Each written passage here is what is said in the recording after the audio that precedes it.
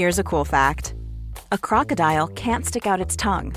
Another cool fact, you can get short-term health insurance for a month or just under a year in some states. United Healthcare short-term insurance plans are designed for people who are between jobs, coming off their parents' plan, or turning a side hustle into a full-time gig. Underwritten by Golden Rule Insurance Company, they offer flexible, budget-friendly coverage with access to a nationwide network of doctors and hospitals. Get more cool facts about United Healthcare short-term plans at uh1.com.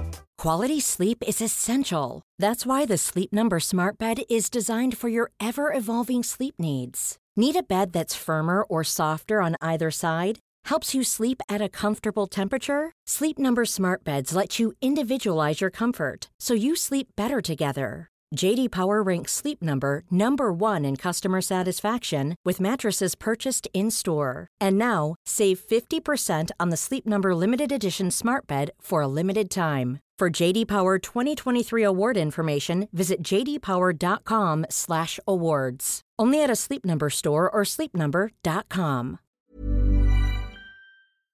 Before you listen to the podcast, I want to tell you about one of my favorite things in the world, the LIT teacher training. Creating this comprehensive teacher training really felt like my life's work compilation, and I hold nothing back.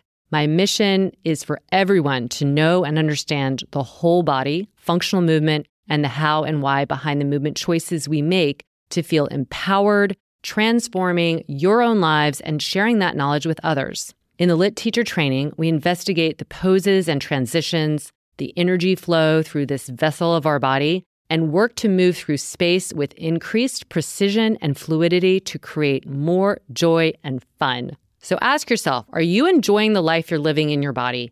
If you're not fully, there's no better time than now to create new pathways and new opportunities. And with that fresh palette, attempt to emphasize growth and connection rather than accomplishment. Learning how to give people feedback in their bodies so that they retrain their own neural pathways and habitual movement patterns is truly a gift, and you will get that in this training.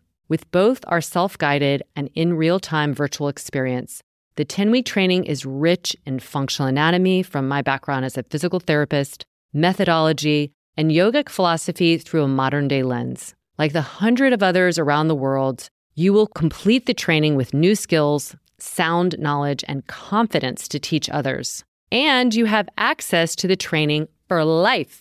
Finally, our LIT teacher community is vibrant and supportive, and being a part of it is like having all your friends with who you speak the same language with the same passion. So join this experience for reverence of the body as the container of the divine to change your life. Go to lityogatraining.com, and I can't wait for you to join our community. I'm Laura Hyman, and welcome to Redefining Movement, a LIT podcast designed to investigate all aspects of movement from my background in physical therapy and neuroscience. My mission is to help everyone find freedom through smarter movement patterns and compassion for ourselves and others, so together we can live our most uplifted lives, benefiting all beings. Welcome to Wednesday Q&A, where you all ask the questions and we answer. I'm joined by my lovely co-host, stunning physical therapist and bestie in the Midwest, Kristen Williams. The bestie of the Midwestie. I love it. Bestie from the Midwestie. And I'm like out on the West Coast right now. No, you're my bestie in the Westie. I know. Exactly. There you go. I love it. Yeah. Everybody can always check us out on YouTube. You can see my accommodations here. Making it happen all for you guys. So we've got some really great questions today, and I think they're relevant for almost everybody. And one is, this is from B. Lamana. Do you ever wake up and say, I don't feel like doing this today? And I think she is referring to both professional and maybe the movement practice. So I think addressing both is, they have an impact on each other. So I'll just say, I can't actually remember. And for both of us, our professional and personal and it's very much intermixed, meaning what we're doing as physical therapists, as LIT ambassadors in the world is kind of, we wake up and we're really lit up about. And there is work involved that is awesome. And then there's work involved that is more tedious. And I think when it's so in balance, meaning like most of what we do, it brings us joy, it rejuvenates us, it fires us up. Even if there's things that are a struggle or challenging, we always come to it. And I think that's who we are. And I think being actually together on this team is like bringing dynamite together. So that would be a point. Like, I do think who you surround yourself with really impacts, if you wake up and say, I don't feel like doing this, because my husband is very motivating. My team, my friends are very motivating. So it's not that I'm always motivated or energized or like, yeah, let's tackle the day. But I have so many cards in my favor that just are like inspiring me. And so I think that helps a lot. So if you are feeling like this happens on occasion, I think it's absolutely normal. It's really hard to stay every day, feel like I'm ready for this, whether it is work, like what we do, or movement. But I will say one begets the other, right? So the energy that you put forward in your work and you surround yourself with the right people, it's like going to continue to fuel that. So if there are those little bumps along the way, that it won't feel like a huge hurdle or a setback. And similar with your movement, if you keep moving, even if it's a little bit on the day, especially on the days actually you don't feel like it, unless you really just need a break, sometimes that's actually when you need to just do a little bit of movement, because then your nervous system knows more readily, like, this is going to make me feel better, versus every time I feel unmotivated, I'm just going to go with that thought. Yeah, no, I couldn't agree more about the physical stuff. I am absolutely one. Most people know by now, like I usually run about 3 days a week, and then I do yoga every single day. I do lit every single day, and some form of lit, whether it's a lit method class or a filming or teaching or even doing privates with people. So I would say the one thing that maybe occasionally on that Monday, Wednesday, Friday, when I'm like, all right, here comes the run, and it's like, maybe it's rainy or cold outside. I'm like, I got to go on my treadmill. Do I really want to? And then for me, it's always, Kristen, you will feel so much better if you do. I know how it makes me feel. And that, I don't know that I was always that way. It's years of, I just really know that I feel better mentally. I feel better physically. Not that it's not work, because it's work. Getting on a treadmill and pump 3 miles, you're like, ooh. So I do things to make it a little more fun. I'll put on an episode of some fun show and I'll watch, or when I'm outside, I'll listen to a podcast that I love while I'm running.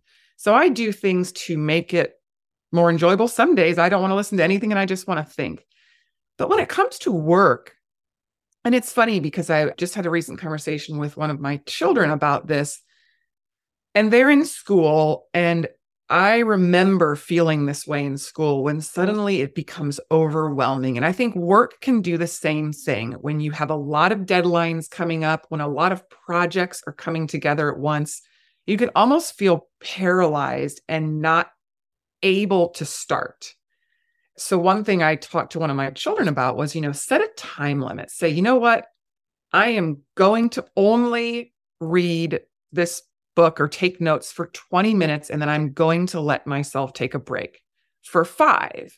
And I think that by taking little bite-sized chunks, it makes it a little bit more easy. I do that sometimes. We have a lot of projects going on for Lit. I do a lot of managing of the projects, and I will start working on something, and then I'll just feel like, I need a break. And I will go downstairs. I will grab my book. Maybe it's lunchtime.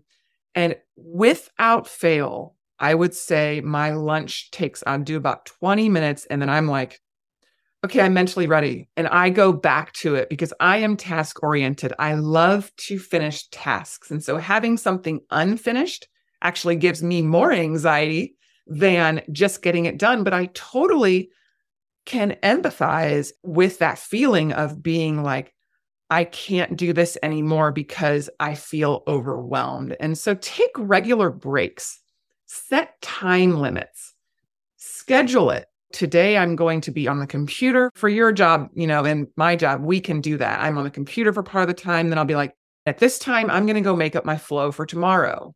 Or I know I've got these meetings coming up. So I'll take my computer, move it downstairs. So I do think there are things that we can do when it comes to work-life balance, make things a bit more tolerable. And that can be for school, for your kids, because it can get overwhelming. And again, that paralysis, or you like what I call that overanalysis paralysis, where you're panicking so much that you just become paralyzed. Nothing's getting done. Yeah.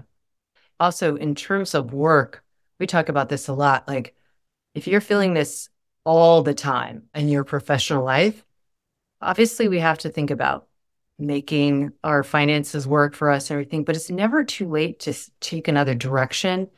That takes courage. That takes, obviously, a plan, but this is our lives. And you don't want to be waking up thinking you're not excited, most of the time for what you're doing. I think that's really important. And I think that certainly this time in our civilization, like that's more people are embracing that. They're realizing like it doesn't have to just be like slog through the day in whatever you're doing because you have to, pay a mortgage or pay a rent or buy food. Like you can have both and you might need to work to create it. But I also think that, like we said before, surround yourself with people that are going to be motivating you. And to Kristen's point, a lot of times we aren't necessarily like, I wrote about this yesterday. Like I had a full day and I hadn't practiced, but I put my mat out and I was like, I'm going to get on that. And because the feedback loop is there, do I want to lie on the couch and read? Oh, yeah. You know what I mean? Like I think people think of us as Energizer bunnies, but we always joke, like we also have, like I have a real sloth side to me, but I have that feedback loop of like, I already know the end result. Like you were talking about when you're running, it takes effort to get out the door, but you've already developed that patterning. So you're going to do it. And that's really important when you're developing habits. You start small and then you repeat. So you're not alone. You're not alone. And for me, it's lit. The running is the job. The lit is the joy. I want to share with you a little secret I have. This secret is this amazing skincare line that I've been using now for a year. Now, I am a product queen. It is the one thing I spend money on. I don't spend a lot of money on clothes, but I love products. And I love skincare products because I want my skin to really reflect and showcase how I feel inside. But this is honestly the best product I've ever tried. And I love the fact that it's vegan, it's all natural. You could literally eat it because it's totally organic.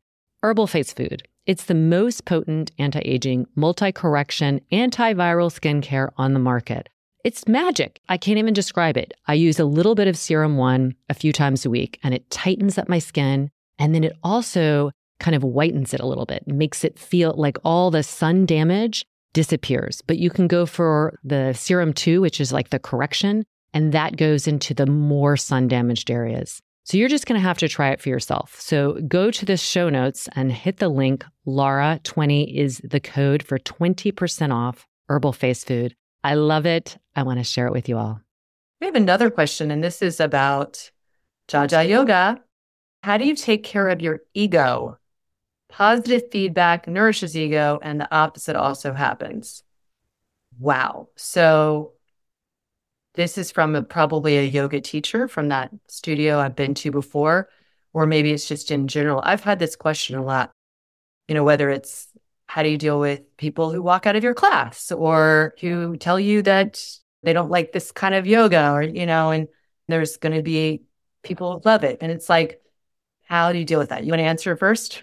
Yeah, this is a hard one. I definitely think up front when I first started teaching the LIT method, I really prepared. I put a lot of work into every class that I made. And I really thought about how it felt in my body, how it would feel in other people's body. That doesn't mean that I wasn't nervous and I didn't wonder about every person who maybe came one day and then didn't come the next day. And that's hard. I think I'm my own worst critic. It does stroke your ego when people start coming. And, when we're talking about teaching in general, I feel like I'm providing a service. And it's my job to leave my crap at the door, to show up for these people. I'm getting up at 4:30 in the morning to teach twice a week. for people because I love them and I love this method. And I know we've developed this relationship and they're showing up for me. I don't even think of that as an ego thing. It's like a symbiosis, that we've created. But I know that it's very hard for people. We have, Lit Studio, which is live classes that we teach on as part of our premium platform membership. And it's hard on teachers when people don't show up. And I think it's the hardest on their ego because they feel like they're failing. And I don't know that they are. I go to some of their classes. I think they're great. But I do think that you have to put that work in up front. We have it easier, you and I, because we're speaking to a method that just comes so naturally. I do think I am a natural born teacher, so that helps. But it still takes work. Now, ego in my own body, that's been interesting with aging, things that I cared about so much when I first started yoga in general. It was like, I wanted to do the arm balances. I wanted to do all the things that looked good. And it took me some maturity to realize that was me stoking my ego and it didn't feel good. So I do much less of that. And I will go to classes and I will make things much more lit friendly. And I'm looking around at people who are really doing that performative ego, look how far I can bend. And I know they're going to hurt themselves. So I think ego, for me anyway, has lessened with maturity. That comes with yoga. That comes with running marathons. That was an ego thing. I wanted to say I've run a marathon. Now I'm like, hey, I walk. I do 4 minutes on, 1 minute off. I pat myself on the back for that. I do a half marathon, one a year. That's it. People think I'm this big runner. I'm like, I run 5 miles max a week. I do, each run 3 to 5 miles. So it's like I've let go of ego and really embraced wisdom. I love that. I think aging really does give you that opportunity to really examine, like, what do I care about and what does not, what isn't going to affect me. And so in those ways, I think for anybody who's teaching and isn't sure, and if it's teaching or whatever it is, if you're attached to external feedback, which again, we will acknowledge, like it feels amazing, but I always try and remember, like, I'm not going to be swayed by either somebody really saying all kinds of ego stoking things or the opposite, not liking what I'm doing. It's like I try and stay in this middle ground because we're consistent with ourselves. Ego is not a bad thing. Ego is what gives us confidence. It gives us clarity. It gives us mission. It gives us determination. When people talk about keeping ego in check, I think that's what they really mean is that what does it mean for you to feel like you're showing up and you're offering something? And like Kristen said, I prepare. It means a lot. If it doesn't land, I still did a great job. I know that, right? Whether or not somebody likes it, it actually takes the pressure off. If you're really staying true to you and offering something that you believe in, and it just hasn't resonated with people, that's okay. I remember going to a festival long ago before people were doing functional movement and yoga. It was very unusual. And I taught lit there and everybody was like, I could tell in their demeanor, this is not yoga. I didn't care. Like I really genuinely didn't care. All I thought was they haven't gotten it yet, or maybe they'll never get it. And does it feel great when some of those people then end up coming and doing my teacher training? It's not that it feels great. I'm happy. I'm glad that even if I gave a little seed, even if they weren't ready for it, they came to it. And if they didn't, that's also okay. So I think does whatever you're doing stay true to you? That's what matters the most. And that doesn't mean it might not feel crappy if you have prepared for an hour and a half, 2 hours, and 1 or 2 people show up. To me, and I think I said this long ago in my studio, it's like, that's like a hooray. I've got 2 people that I can focus on. I'm lucky enough that I wasn't translating it into dollars, which I think a lot of people do. And I just think like it will get there. If you are passionate and successful, you will be successful financially as well. So pay attention to those 2 people who show up because it's going to make you a better teacher too. So I hope that helps you. Well, and I think this segues really well into our last question that was sent in to me by one of our yoga teachers, Katie T, who is down in Mexico. And she said, Kristen, I thought you had mentioned during a sequencing call that in your early teaching days, you stopped teaching for 6 or 9 months. Can you tell that story again? And I wrote her back and I said, no, I've never stopped teaching, but I did go through a period early in my lit days where I stopped practicing lit for about 4 months. And this is 100% ego story. That's how I have interpreted it. And I found Lara, I found lit, and I loved it. So I was coming very regularly to class. I loved that it was a challenge. And I was a gymnast, tumbler, cheerleader all through high school. So I was very comfortable on my hands, but I was not a handstander.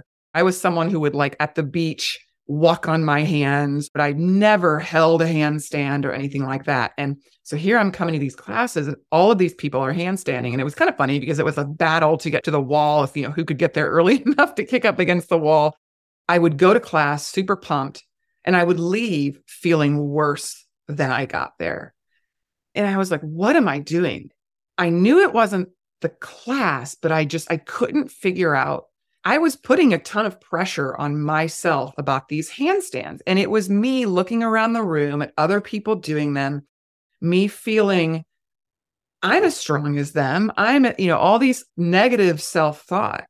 I felt like a failure. And so I made the conscious decision to remove myself because teachers would come around, do you want a spot? And I was like, yes, I want a spot. And the spotting wouldn't feel right. The spotting felt like spot of the handstand felt like they were pulling me over and I would tense up. And so I just stopped coming. I stopped coming to the studio. And what I did was I started just doing handstands for fun. I would go out in the yard. I would play with my kids. We would do handstands. I just sort of made it enjoyable, not even a challenge, but just, again, like I talked about in the last question, I prepare for things. I work for things. I continued to work every single day, but I did it on my own. And it was probably, again, I think only about 4 months till I was like, man, I really missed that lit yoga. I'm going to go back. So I came back. And what I did was I started saying, no, thank you on the spots. No, thank you. I don't need a spot. But I would continue to practice every single day on my own. It was my thing. And to see me now, I will handstand in the middle of a room. And I kind of taught myself my own way to do it, very similar to you. Like other people's cues weren't landing for me and my body. I figured it out on my own. And I think I separated the ego from it by taking myself out of the situation where I was competing with my ego. My ego wanted me to be able to hold that in a room with a bunch of other people. And I had to let go of that. And I remember you and I having a conversation about it, because I think you were kind of like, where have you been? And I honestly told you, I think during teacher training, I had to quit. I was absolutely feeling like crap every time I left the studio. And I knew it wasn't about the practice. It was about me. So that is one way that I think ego can be dealt with. Yeah. This is what can happen. I mean, there's so many amazing things that can happen in the energy of a studio. But if things came easy to you and physically and athletically, and all of a sudden it's like, this isn't coming easy. And then you see other people and it can generate something that might not have been there if you were just like at home. And that's why I think we do have a lot of people who love practicing virtually online because it's truly their practice. There are people who naturally will challenge themselves more than others, and that's fine. And so it can be heightened in a way, that the ego feeling or the ego challenge when you're in a group setting. That's where I think people can feel that. That's when it comes up. It's like about other people versus where you are. Well, and I do think that's where I try really hard in my classes to always be sure to offer modifications, make it clear that how you're feeling today on the mat really is so variable. And just to take every feeling as an assessment and not a judgment. Because every time, like the last 2 days I've practiced, my right leg has just been like wobbly as all get out. I'm falling over. If you watch the class of the day coming up on Sunday, you're going to see me go like, just my right leg. And I don't know why. I'm kind of like, now my knee was bothering me a little bit. So that to me, it's a challenge. So I slow it down and I really focus on getting it, but I no longer judge. And again, I think we talked about maturity, age. I'm like, hey, this is just an assessment. This is something for me to go, right leg, what's going on here, buddy? Like, you're usually my strong one. What's going on? And I think that's another thing that we really try and aspire to in LIT that is different than sometimes other yoga is it's not about what it looks like or like, if you can do this, try this, or, it's not like there's like a hierarchy. It's like, what do you feel like in this invitation to explore your body more with challenge? And today's challenge might be different than yesterday's challenge. And so I think that's what it is really getting to know yourself. And in that, knowing that challenge is really good for growth, but it's not a marker of growth or the purpose of growing. You do need to challenge yourself.